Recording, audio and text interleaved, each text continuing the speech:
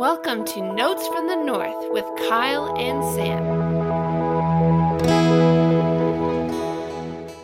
Welcome back to Notes from the North, your go-to Minnesota Vikings podcast within the Pigskin Podcast Network family. Before we get started, we want to offer our thanks to both Purple Pain Forums for allowing us to post our podcast there. And so if you're looking for an online forum for passionate Vikings fans, feel free to check out purplepainforums.com. And Kyle, we are here Monday morning. The season for the Vikings is over. I don't know about you. Yesterday's game actually was better than I was expecting it to be, but still lacked a whole lot of interest, at least from my perspective, because there was really nothing riding on it beside a draft pick. We got a few other things that we want to talk about today, but anything just briefly that you want to mention from yesterday's game? I'll give a shout out to Christian Stoinev, who some folks might know as a performer. He is a performer, but he's also a writer, and he writes for purpleptsd.com. And you can go check out his piece. He wrote a piece before the game where he said, things to watch for. And one of the things he identified, or rather one of the people he identified, was Ihmir Smith-Marsette, who went out and actually had a really nice game. And so, I was editing that piece and thinking to myself, I know he's going to get more chances because Thielen's out, but I don't know if Smith-Marsette is going to do much of anything because Zim's going to be leaning on his starters. But man, Stoinev was right and I was wrong. So shout out to Christian Stoinev on that correct prediction. Yeah, that was fascinating. I was like seeing him flash in the game and the touchdown. It was very neat for him to take a role, because I think we've seen flashes of him this year, but just hasn't had that opportunity really, particularly in the and I think that was one of the things even when drafting him was maybe he might be a deep threat, and he showed it. And it's hard to know it's the Bears, so take it with a grain of salt. But he played well, and there's a couple other players. I noticed Martellus out there. Before we transition, where do you stand in terms of what they did with not throwing to Jefferson when they were up by 2 scores in the dying minutes of the game? So it's not surprising to me, and it brought flashbacks, a little bit of Jared Allen and a little bit of Adrian Peterson, in that Jared Allen was on the cusp rather of beating Michael Strahan's sack record. He just came up short, and then Adrian Peterson, I think, was 9 yards short of breaking Eric Dickerson's record and didn't get it in the end. They didn't hand the ball to him. And so it felt like it followed a bit of a Vikings pattern in that we've had really sensational seasons from individual players, and they've come up a little bit short. What I will say, though, and what I think people are missing, I actually tweeted this out, which, Twitter. But I think what people are missing in a lot of ways is that, he came up short of Randy Moss's record, and that sucks. But literally, this dude is the first player in NFL history to surpass 3,000 receiving yards in his first 2 years. He needed 91 yards yesterday to become the first ever to break that barrier, 3,000. And he did, right? So, in a lot of ways, you say, okay, it sucks that he didn't surpass the franchise record, especially since Randy Moss. He's so, incredible and significant for our organization, but he literally did something no one in NFL history has ever done. And so you can celebrate that too, can't you? I don't think we really disagree on this. I like seeing, even just seeing how the game was, it would have felt so wrong to have gone for it when you're up by 2 scores. It would there's no, I understand, it's cool, but it would have made no sense. The only reason you're doing it is for a record, and I can understand that. And so, I have no ill feelings about that. And it didn't feel like, I know you're looking for something to cheer for because the game doesn't matter. But it would have just seemed really in poor taste, I feel to throw the ball at that point. Yep. No, I agreed. And once the 3,000 went down, I was basically satisfied with whatever outcome came from there. I wanted to see him. He's the first player to ever do that, and he'll always have that. And that's a big deal. Yeah. And I would say that NFL records, totally are more impressive than a team record. 100%. So, just enjoy what you can. Absolutely. And you know what? Actually, before we transition, there's another thing I wanted to ask you about because the Chargers and the Raiders had an unreal game last night, and both of us are old, so neither of us actually were able to stay up and watch it. What can you do? But seeing how the Charger season ended, I know we actually and last summer we had a series with you and Cole Smith both talked about actually ranked the top three most I can't remember the term we used, but just like heartbroken franchises. I was going to say, I think it was heartbreaking or something like that. Heartbreaking franchise. And you guys both put the Vikings in there as you are both biased fans. But you guys both had a discourse about the Chargers, and you actually had a line saying that the Chargers are the Vikings of the AFC. And you see what happens to the Chargers. We've just at this point just done some reading on it and just getting caught up.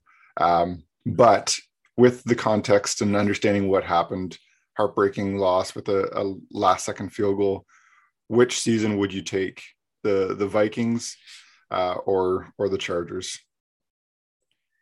It would be hard in some ways. So I still agree with that the Chargers are the Vikings of the AFC in that they're not pathetic.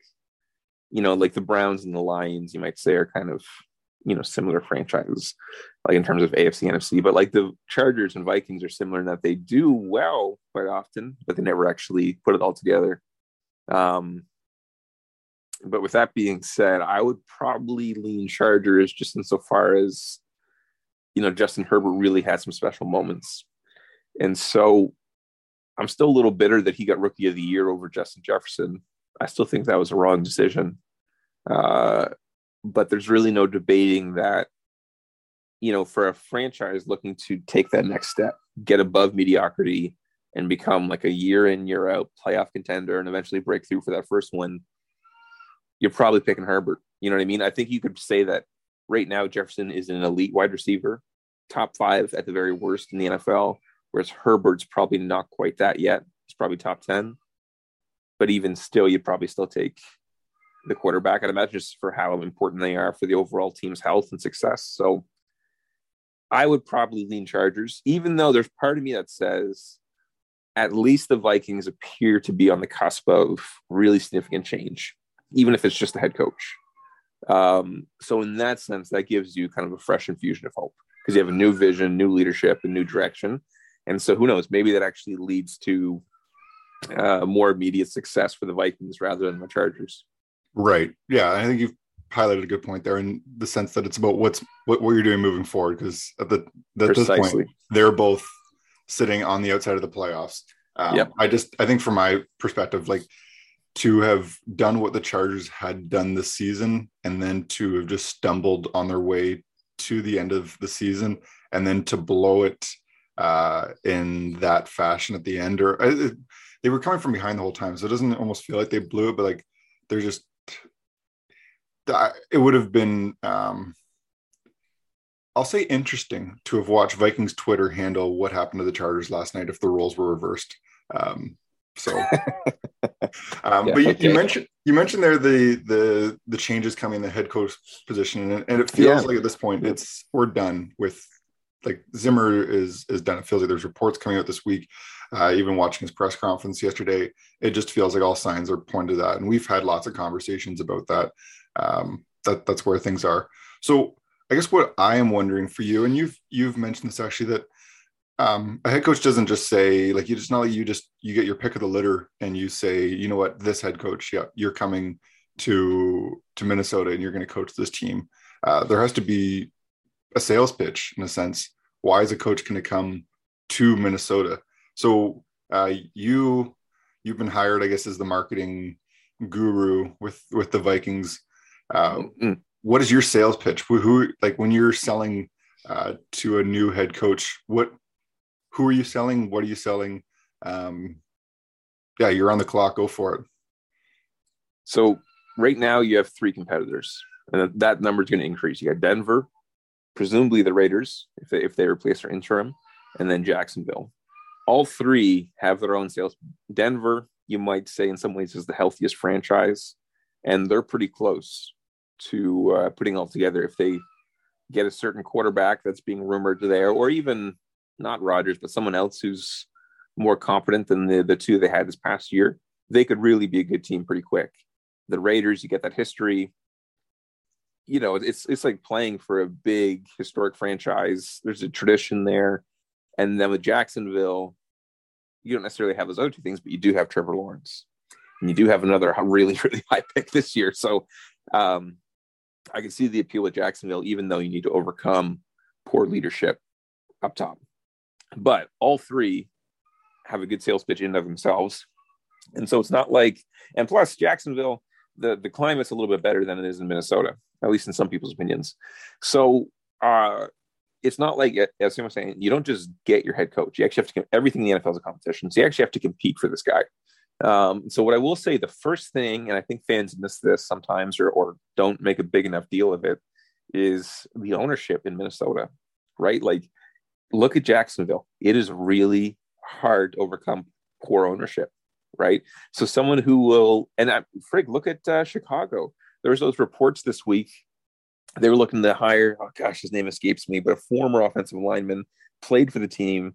They were trying to hire him as an assistant offensive line coach, and they were offering him the state minimum wage, $15 an hour. And you're like, you got a multi-billion-dollar business, and you got a former player looking to come in to work with your offensive line, even if he just is an assistant offensive line coach. $15 an hour is the best you could do. So it's hard if ownership doesn't provide the resources you need, because there's a salary cap for players, yes, but there isn't for coaches, and there isn't for scouts, and there isn't in terms of your budget for a training facility and all those things. And so I give the Wilfs a ton of credit, and the Vikings fans, the Vikings team, the fans should be very thankful that we have ownership that, one, the most important thing is that you stay out of the way. So you're an NFL owner, not because you're a brilliant football mind, but because you're a brilliant business mind. You've been incredibly successful in business, right? And so therefore you have the capital to acquire one of these teams and get even more filthy rich. So hire a football guy that you trust and believe in, and let that football guy do their job. And then from there, provide the resources. And they nail those two. Those are the two most important things to my mind for an owner. Stay out of the way. Hire someone who's actually trustworthy, with integrity, who knows what they're doing. Fans can disagree whether or not that's Rick Spielman, but that is what they've done with Rick Spielman, and the results have been mixed. But it's what they've done. They've allowed a football guy to make those moves. And number two, they've got a first-rate stadium. They've got a first-rate training facility in Eagan. They spend to the cap every year. Every year they provide tons of resources for undrafted free agents. They outbid other teams for undrafted free agents. So you can bring in those players who, for whatever reason, didn't get picked. They consistently provide resources.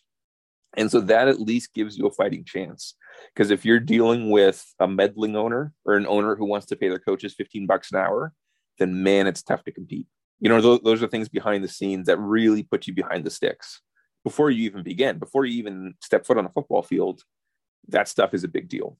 And I gotta think that for a head coach, man, that has to be significant, right? Like that has to be important. It's really challenging to overcome poor leadership at the tippy top, right? If you don't have that stable leadership at the very top of an organization, it's really challenging, really, really, really challenging. Yeah. So that's number one for me, Sam. I don't know. Did you have a different number one? No. I think this section, I'll leave it to you to kind of make your sales pitch. I'm still the lonely podcast co-host. I haven't been put into the marketing guru spot. But yeah, I agree. Yeah. Right. Okay. Yeah. So that's number one. And then from there, I'm going to say two more points. One, head coaches, at least in Zim's tenure, are given a fair bit of autonomy, right? In terms of how they want to operate, what they want to do, what they want the vision to be. And Zim has an awful lot of input into who was chosen, who was signed. It hasn't always been the case. There's been rumblings of a little bit of friction between Spielman and Zim, and maybe their visions aren't 100% fully aligned. But in some instances, that can actually be a good thing. If you just have a bunch of yes men around your head coach, that can be really bad. So in any case, the point that I'm making is that a head coach can actually come here and have significant input in terms of who gets acquired, What do they need? So if you want corners, okay, what do you want your corners to look like and be able to do, right? Are you playing mostly a zone or a man? Do you need your guys to be able to play in press coverage? Or are you doing a lot of pattern match? Or, what are you doing? And then we're going to identify players who can do that, right? So it's like, as Bill Parcells used to say, or he said one time, you're asking me to make the meal, at least give me some say in the ingredients, right? And so I think that is, but look, not every team does that. So that's important, especially for a head coach, you think, right? Like, you're making this meal and all you get is ingredients that you don't actually want or need. Man, it's tough to put together a nice meal. So I'll say that that's really important. And then number three, final point is that the Vikings have legit talent on offense and some youth. You get Brian O'Neill and Christian Darrisaw as your tackle tandem. There's something there, right? Like, I'm not saying they're the best tackle tandem in the NFL, but there's room to grow. They give you a higher floor than in the past. There's something there, right? Justin Jefferson is elite. He is an elite wide receiver one. Dalvin Cook, as hard as I believe he's been around a while, still only like 26 or 27, isn't he? So he's still got a few more years. Adam Thielen, if you want him, if you can restructure him, will come back, right? Can come back. Irv Smith Jr. is going to come off the injury reserve. He's still on his rookie deal. KJ Osborne, sophomore this year, he's promising. Maybe Amir Smith-Marset can be your wide receiver 3 or 4. There's youth on the offense, and there's room to grow. And depending on your perspective, maybe Kirk Cousins is part of that equation. Maybe he is. I know he's not young, just in the sense that also, Thielen's not young, but there's legit talent there. There's legit youth there. And I could see how it could be appealing, where, especially if they hire an offensive guru, you can come right in and say, man, I can work with that. Like, I'm not like going to just toil and struggle through 2 or 3 seasons of basically mediocrity or worse than mediocrity, just like really grinding because I've got no talent at all. That's just not the case for the Vikings offense. That doesn't necessarily mean they're going to be a great team right off the bat. But if you're an offensive coach, you have to be at least a little bit intrigued by Jefferson, Thielen, Irv Smith Jr., Dalvin Cook as your skill players, and then having Darrisaw and O'Neill as your 2 tackles. And you're saying, oh, frig, we actually got something here, right? Like, we actually, we could do something with these guys, right? And so that's something. And I admit that the defense needs an overhaul. And there are going to be some difficult decisions as it relates to the salary cap and players who stay and go and all that. But again, there are a few pieces. If you figure something out with Danielle Hunter, obviously you're concerned about the injury issues. But you do have a defensive end one. You do have a D one if you come to a reasonable deal with him. Dalvin Tomlinson will be back. It looks like Armand Wantz has some promise. Cameron Dantzler, again, depending on the vision, how you use him, could be part of the solution. So, I mean, there are a few pieces on defense. That's the side of the ball that really kind of needs to be gutted and overhauled. But the point is that you have one side, and assuming that we hire an offensive coach, you have one side of the ball that really looks like it's on the cusp of being very, very, very good with a different vision, some tweaks to the personnel, tweaks to the approach. It would not be shocking if the Vikings have like a top 5 offense next year because the talent is there. So if you have the right vision, the right leadership, and then a few improvements, you can actually do something there. So I think that's very appealing.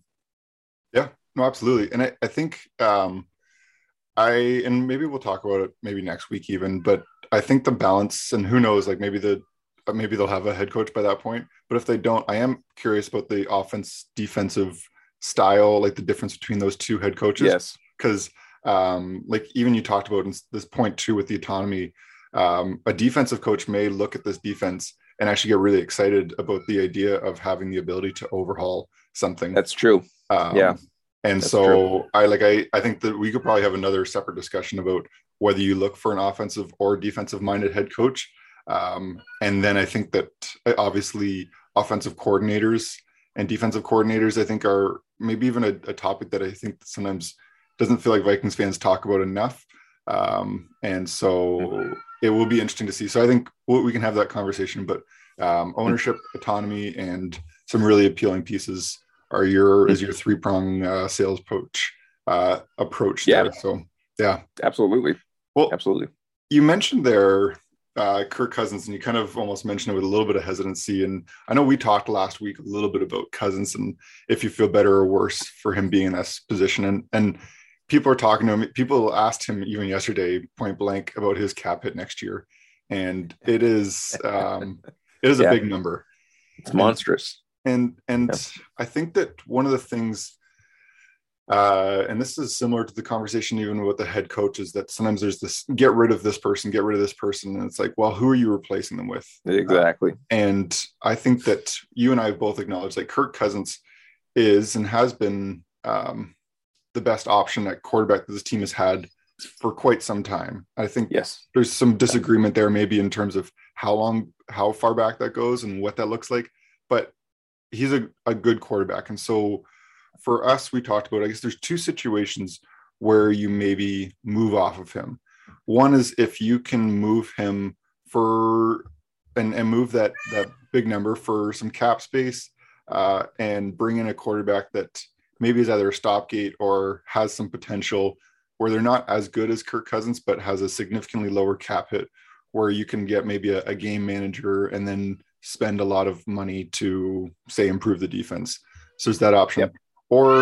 And it seems like the less likely option, you are able to trade him and bring someone better in. And so today what we're going to do, just briefly, is we got 5 different options here of options for potential replacements for Cousins. And some of these are upgrades, possibly, depending on the way you look at it. Most of them are not upgrades, but they are going to be maybe lower cap hits. There will be different situations. So what I'm going to start with, there's 2 right off the bat that are free agents. And so in this scenario, same scenario for both of them, we're going to say that you trade Cousins to Pittsburgh for a first. And obviously Pittsburgh is in the playoffs. I don't know exactly where that pick's going, but they're bad enough that I can almost guarantee a loss this week. And so it's going to fall in that late teens. Potentially, it's going to be a mid-round first round pick. So you trade Cousins and 35 of his $45 million cap hit to the Pittsburgh Steelers, and you've got an option. First option is you sign Jameis Winston. And so what I'm going to say, essentially, this situation is just, do you keep Cousins or do you take this option of trading Cousins and signing Jameis Winston? So where are you at with this first situation? I say no. Yeah. There's so many turnovers with Winston. Like I'm not interested. There's a lot there with Jameis Winston. And no, I'm not interested. Okay. I like the extra money and I like the first round draft pick, but I'm going to say no on this first one. No, I agree. Man, you think that Vikings fans are hard on Cousins? Why? see what happens when they've got Winston. So good. Well, that's a quick, easy one. Next one is bring back your boy Teddy Bridgewater. And I know I've seen this option fly around a few times, but same thing, same situation. Trade Cousins for a first, and you got the option to sign Teddy. What say you? Honestly, I would say yes, because it's not just Teddy. You're saying 35 million, a first round pick, and Teddy. Now, in my ideal world, if you said, "Do you want Teddy Bridgewater?" I say yes, to replace Sean Mannion, to be the second quarterback. To me, he is the perfect second quarterback. He's just an amazing leader, super smart, works hard, competent. Not a great quarterback, but he's a competent quarterback. Guys will rally around him. He is the NFL's perfect backup quarterback. So in that sense, maybe he could be a bridge quarterback for a year or two. I'm just worried about the injuries at this stage. Like I just want that kid to succeed. And I think backup quarterback would be his best role. But in this instance, the money that you save, the first round draft pick that comes as a result of this, and then Teddy Bridgewater, I say yes. Interesting. Okay. I'm going to say no, but it's close. And I still think that Cousins is a better option. And I guess one of the caveats that we should have mentioned is this also depends on if this team is going for it next year or not. And I think probably in this sense, we are talking about them going for it, or at least remaining competitive, is probably the fair way to approach this. So, okay. So you're saying yes to Teddy. So the next two situations are quarterbacks that have contracts right now, are still signed by their respective teams. But maybe a change of scenery could help. And so the first one, and this will be fun, is the Vikings make a trade and we're going to say it's a draft day trade. Vikings trade Kirk Cousins to the Cleveland Browns for Baker Mayfield and a second round pick. What say you? And for context, Baker Mayfield next year, $18.85 million in his last year of his deal. So I think this is a clear yes, because you get all the extra cap space. You get a quarterback who can play well. He isn't as good as Kirk Cousins. He isn't, but he'll get you 75% of the way there if he's healthy, or 80% of the way there if he's healthy. So with this, and then with the second round pick, you look at the players who the Vikings have chosen in the second round. Ezra Cleveland, Mackenzie Alexander. I know he struggled this year, but he has had some good years. Eric Kendricks, Dalvin Cook, Irv Smith Jr. They do well in the second round, like really well. Part of me just wants them to just trade for their first for a bunch of second round picks. But I would say yes, for the money that you get, and the second round pick, and then the fact that you're getting about 70% of the way there, 80% of the way there, depending on how things shake out. I mean, this year Mayfield was awful, but how much of that do you say is the result of the injury? So I actually take the risk on this when I say yes, for sure. Yeah, and I say yes too. I've always been a big Baker Mayfield fan. I don't I know he's you not love like Baker. great, but I do love just the attitude and players sometimes and back and forth. I think it might be he's a little bit of a sideshow, a little bit of a distraction. And it would be interesting to see how he handles Minnesota. Yep.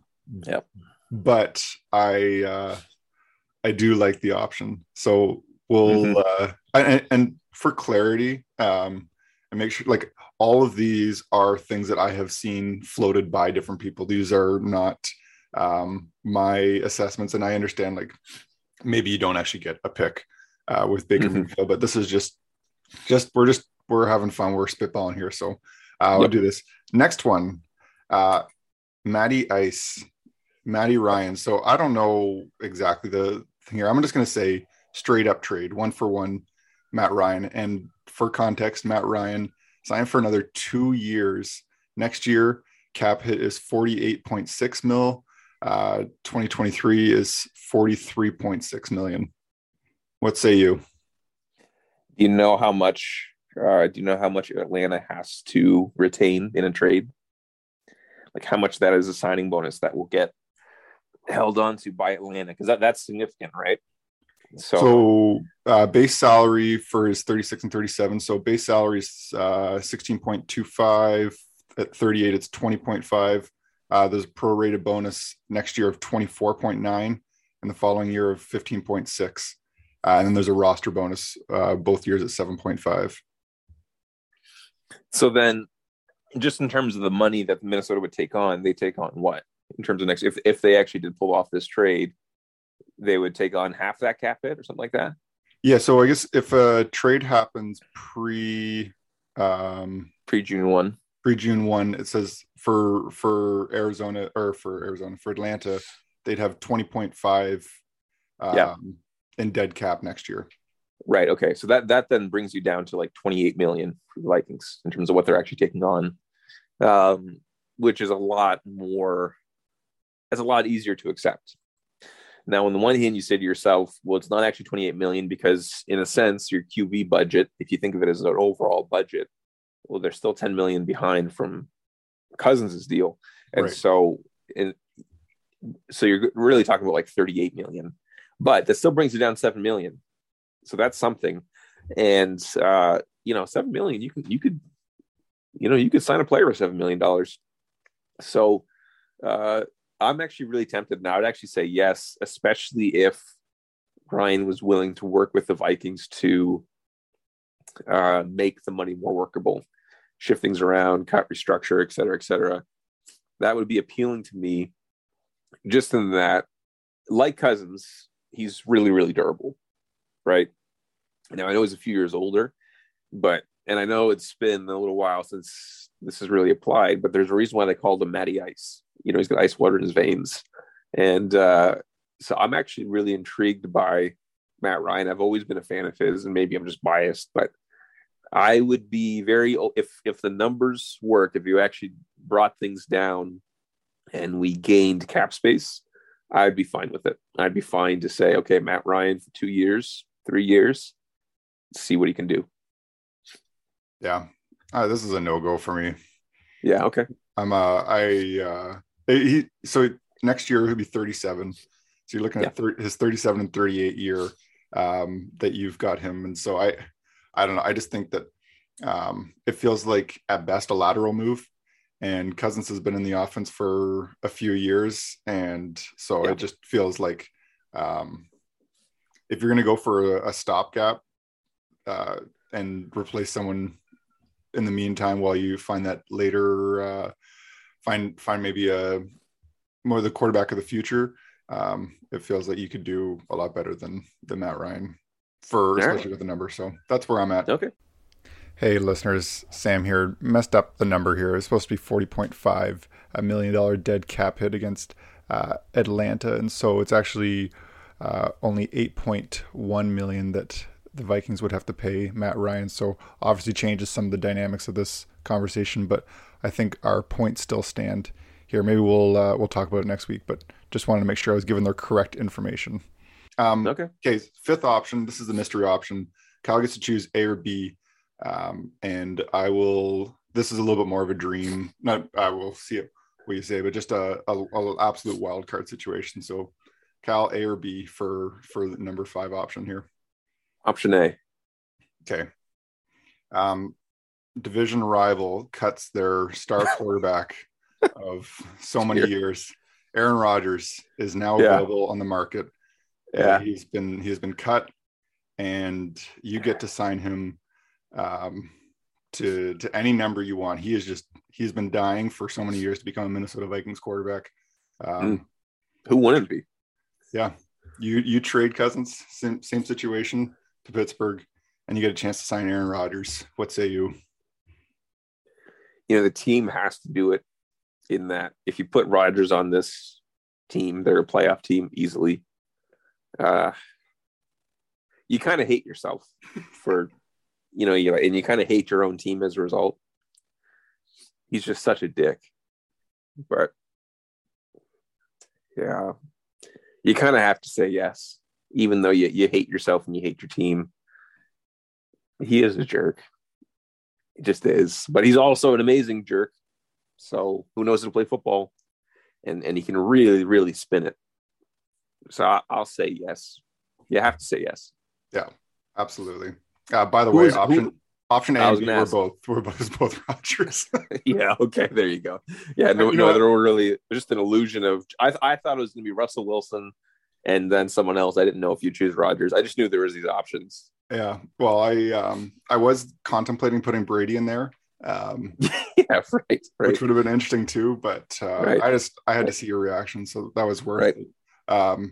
Great. Well, that was fun. And you know what, we're going a little long today, and that's okay. But what we're going to do now, switch over to third down here and do a little bit of a playoff prediction. So what we're going to do briefly, we'll do a little bit of conversation about the playoffs in weeks to come. We'll be recording each week moving forward here still. But what we're going to do today is predict one team from each conference, NFC, AFC, to make the Super Bowl. And we're also just going to pick a game this week that we're really interested in. So I'm going to leave it up to you. You decide which one you want to start with. Okay, so game of the week. Let's start lower and then build up. Okay. Game of the week this week for me is Arizona, LA. I love that matchup. I think it's gonna be super exciting. It's Monday Night Football. Like I know in the playoffs, like every game has its own time slot, and so that those kind of distinctions don't matter quite as much. But there is still something about Monday Night Football, to my mind at least. And I just think LA is built for the playoffs. In that they have defensive linemen who can rush the passer. They have Jalen Ramsey who can match up with the team's one-on-one, best receiver. And then on offense, they've got some weapons and they've got a little bit of a running game. I think they struggled yesterday, but in any case, I actually really like LA to go far this year. But I think it's going to be fascinating to see them play Arizona. So that's my game of the week. Yeah, well, it makes sense that the game of the week would be put in that Monday. Like I think the NFL is saying that this is the what they see as probably the best game. By putting that Monday night time slot. I'm gonna say the Patriots and Bills is the game that I'm really interested in. I know I've watched a lot of Buffalo games before, just based on which way my antenna points and which way the wind blows. That's Buffalo, right. Buffalo is the closest to us here in the Toronto area in Canada. And I'm really fascinated by this matchup because Buffalo has just, and Josh Allen, I think, kind of drives the bus here, but they've shown flashes of just maybe they're the best team in the AFC and times where they look awful, and you don't know what you're going to get. And New England is just a fascinating story this year with Mac Jones in a QB. So I'm really interested to see this, but there is a lot of great games this week. And this is the fun of the wild card. I think there's obviously some teams, there's some matchups that you look at, especially the 2-8 or 2-7 games here, where you think, you know what, this seems like it's going to just be a blowout. But this is going to be fun. I'm excited to watch some meaningful, good football moving forward here. This is going to be fun. Is that a dig at the Vikings? It wasn't intentionally, but now as I say it probably was. Not intentionally. I love Vikings fans and love the team, but we talked a little bit yesterday. I had very little interest watching that game yesterday. No, neither did I. Goodness. It was it was kind of a nothing burger there. Okay, quickly, predictions for Super Bowl. One team from each conferences and who we're cheering for. We talked about this last week. Who are you saying gets there? Okay, so Sam doesn't know I'm doing this, and I just thought of this just as he was talking, because I was talking about Monday Nighter. Georgia, Alabama tonight. I'm picking Georgia for whatever that's worth. I'm picking Georgia. And then Super Bowl, back to the topic at hand, I'm picking the Rams versus the Chiefs, which I know is boring, but then I'm actually picking the Rams to win it all. Wow. Okay. Well, that's a 4-2. I think that's fair. Well, I've been leaning towards the Chiefs as well in the AFC. Of course. I'm kind of interested by Tennessee, but I think that I feel with these teams that it's going to either be Tennessee or Kansas City, and my gut says Kansas City as well. And then your quarterback of the 2022 Minnesota Vikings, Aaron Rodgers. I'm picking Green Bay. It's hard. Like I know Green Bay sucks and everything, but they, you know what, they're getting healthy at the right time.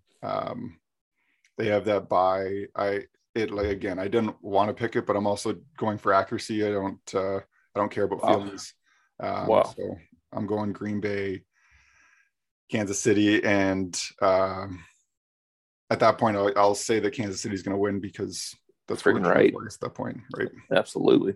Yeah. Gosh. Well, who do you have in the national championship game tonight? In humiliating fashion, I'm going to choose Alabama. Dear, the Packers and Bama. Dear. Hey, nice work, Sam. I've got a reputation on the line here. I'm not trying to make friends. I'm just cheering for. I'm not cheering. It would be a lot of fun. You know what I'll say is let's cheer for Green Bay to make it to the finals and then just lose in humiliating fashion. Okay, that's something. I'll say that, and I'm just saying Alabama because you chose Georgia. I would have said the opposite of whatever you said. We agree too much, so I'm trying to make things interesting. Yeah. All right. Yeah. Okay. Well, this has been fun. I'll do a 1 minute wild update. I know I was able to watch the game. They played against the Bruins this week.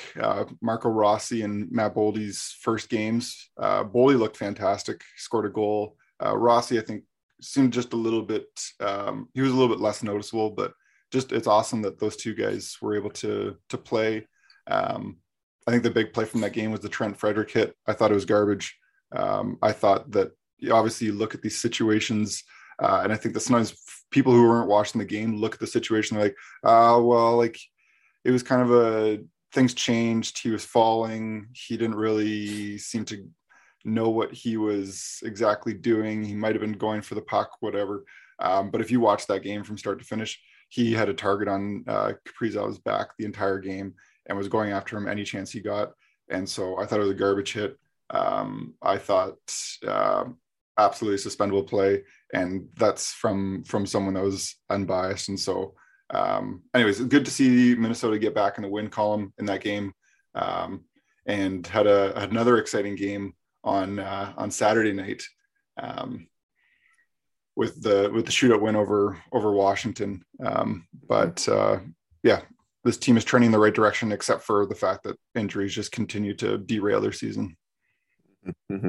Fair enough. Cool. Well, we'll wrap up there. Kyle, where can listeners find your writing? Main spot right now is PTSD.com. Head on over there. We'll have all kinds of off-season stuff. Really, covering everything top to bottom. So by all means, feel free to check it out if you feel so inclined. Absolutely. I'm sure there's going to be lots of stuff to write about moving forward here. Lots of things. And I think we're excited about the lots of breakdowns that we'll be doing here, talking about offensive, defense, different options. And sooner, it's going to be draft before we know it. And then you have free agency in March, draft in May. It's it's coming. For a season that only goes for really 4 or 5 months, the NFL does a great job of making things stay relevant throughout the year. Tremendous. Yes. Good. With our thanks to Purple Pain Forums and TPPN, have a great week, everyone.